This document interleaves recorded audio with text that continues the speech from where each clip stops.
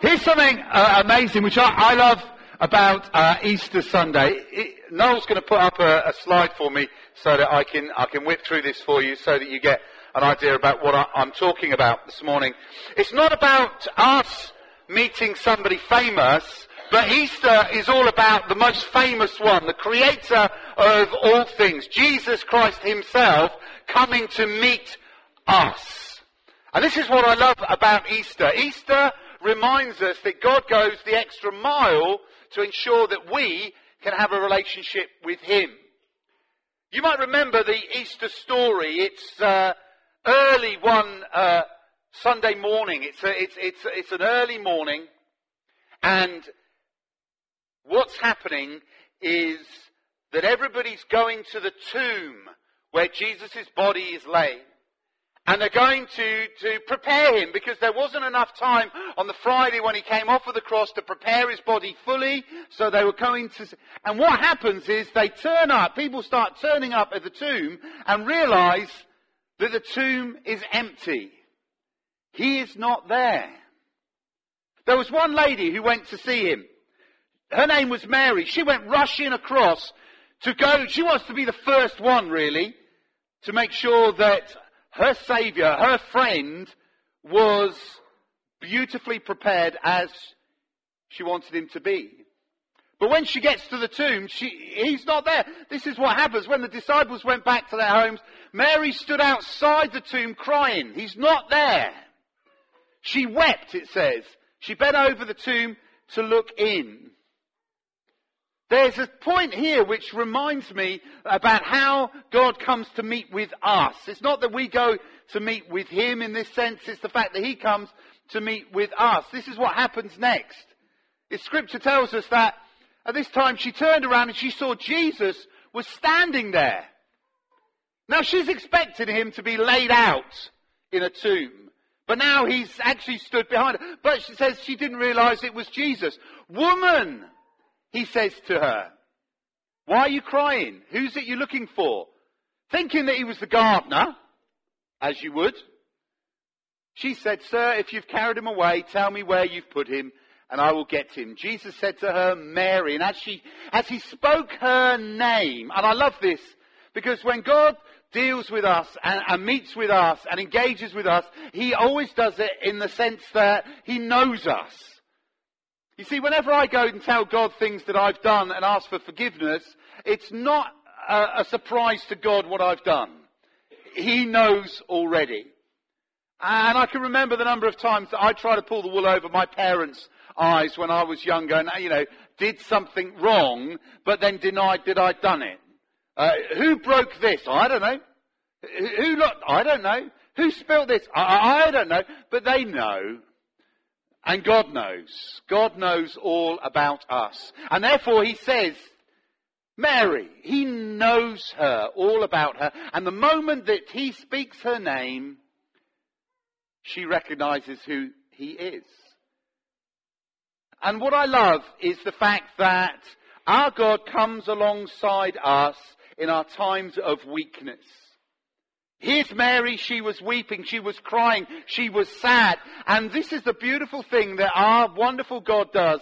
In Jesus, he comes alongside us in our sadness. He's not frightened by the times when we are struggling. He comes and he meets us.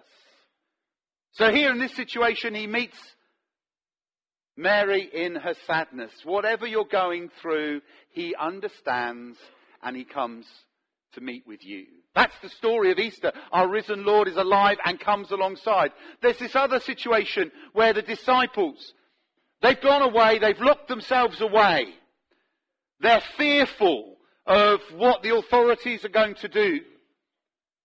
They're hiding away. And this is what it says. On the evening of the first day of the week, when the disciples were together with the doors locked for fear of the Jews, Jesus came and stood amongst them and says, peace to you. I don't know what you're fearful of at this moment in time.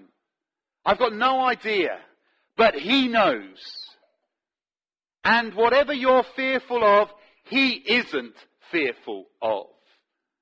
It doesn't scare him what we're going through. And just as with these disciples who are locked away in the upper room in their fear, Jesus comes alongside. He meets them. Hi, I'm here with you through this. This is what he's saying. I'm not frightened by the things you're frightened of. I'm for you and I'm with you and I'm here for you right now. Now the problem was, not all the disciples were up there at that encounter. There was one guy who was missing. Does anybody remember his name? Thomas. Here we go. Here's Thomas.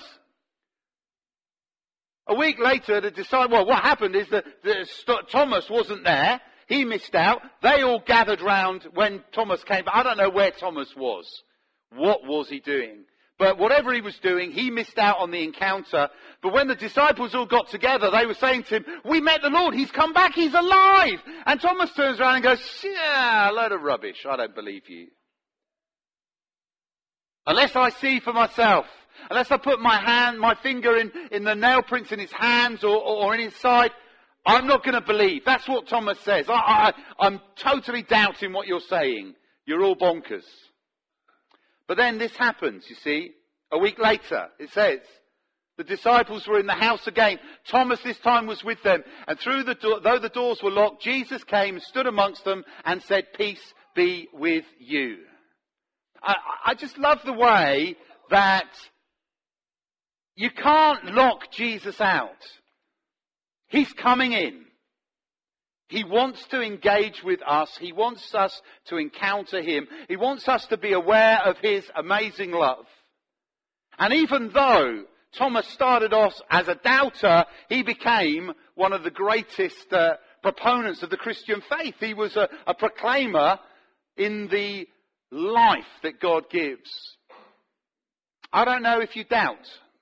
I have conversations with people at times about the Christian faith. One of the things that I do in my job, which is brilliant. And some people say, well, I just don't believe in the God that you believe in. And I it's one of those flippant, I suppose, comments you can respond back with is I say something along the lines of, well, you tell me about the God that you don't believe in, and I probably don't believe in him myself. But let me tell you about the God that I believe in.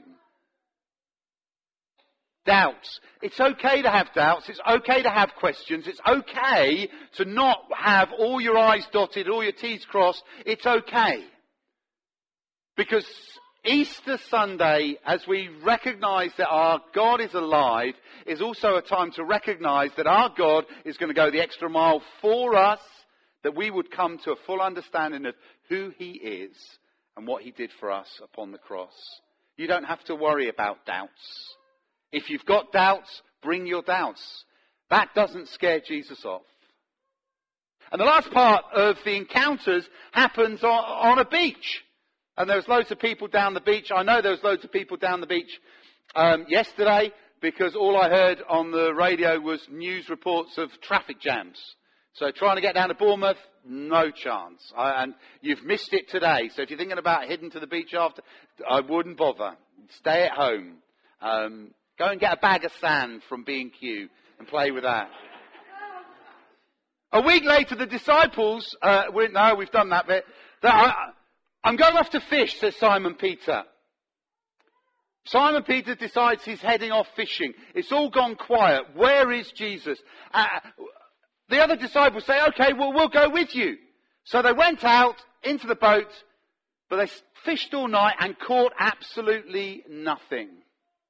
And this is one of those beautiful things that I love about having a relationship with God.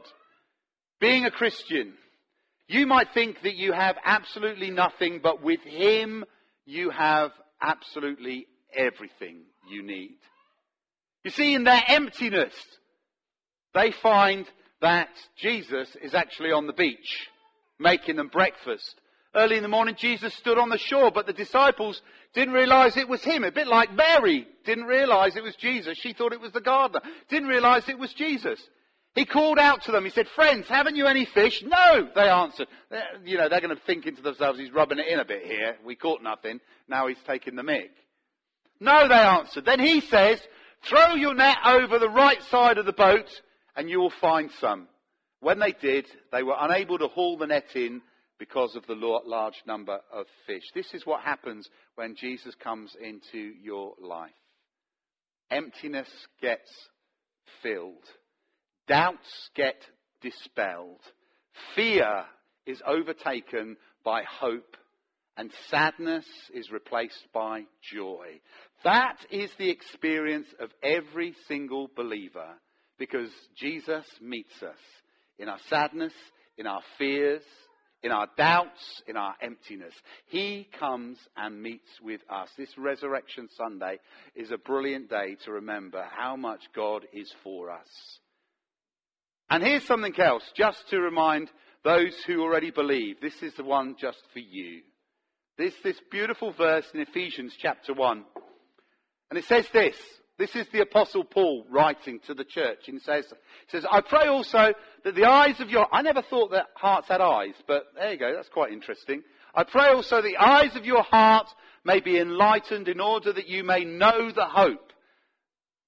Do you really know the hope that we have? Resurrection Sunday reminds us of the hope we all have, because the one who was dead is alive. And he has promised that he will bring us back to life for eternity too. That's the amazing hope. Paul goes on to say, to which he has called you, the riches, how rich we are. I look at my bank account sometimes and think to myself, well, that's not quite right.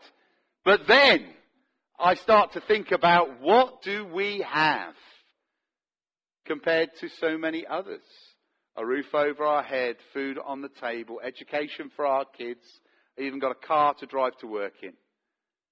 But beyond that, we have the riches of a relationship with the God who created us. But then it goes on, of this glorious inheritance in the saints, and his incomparably great power for us who believe. There's power. If you as a Christian feel a little wishy-washy, if you as a Christian don't feel powerful, then this verse reminds us how powerful we are. Because God, when we invite him into our lives, comes and takes up residence and gives us power. Holy Spirit power. And what is that power like? This is what the Apostle Paul tells us, that this power is like the working of his mighty strength, which he exerted in Christ when he raised him from the dead. Therefore, as a believer in Christ, you need to know that you have the same power inside of you that was used to raise Jesus from the dead. Whenever you think to yourself, I can't, or I'm unable, then you need to know that what God has done is he's given you everything that you need to say, I can and I am able. Resurrection Sunday, Easter Sunday, a brilliant day to celebrate that Jesus is alive, but he's also making other people alive as well. One of the brilliant ways of expressing a life change that people have is that they come and get baptized. And that's what we're going to do now. We're going to baptize two ladies here this morning. And we've got to ask ourselves the question, what is baptism all about? Well, what you'll see is you'll see two people come down and get into the water. Those two people will confess some things. We'll ask them to make some promises. And then we will completely immerse them in water. What happens is they go back into the water. And it's almost like dying to themselves. They're saying, I'm putting my life behind me because I want God to be in the forefront of everything I do. And what you do is you bury that old life. That old life is put under the water and is buried. But the fantastic thing is what we remember today, it's Resurrection Sunday. So we bring the person, and we always do this, it's worth remembering, bring them back up again. So we bring them back up, and it's newness of life. I'm alive, so it's almost like this is a bath for the sinful. So we're saying I am clean, not because I've got washed in this water, but because Jesus has died for me. I am clean. But as well as it being a bath to get us clean, a recognition of what God has done for us, but it's also a place of burial where we bury our old selves and then we are brought back to new life.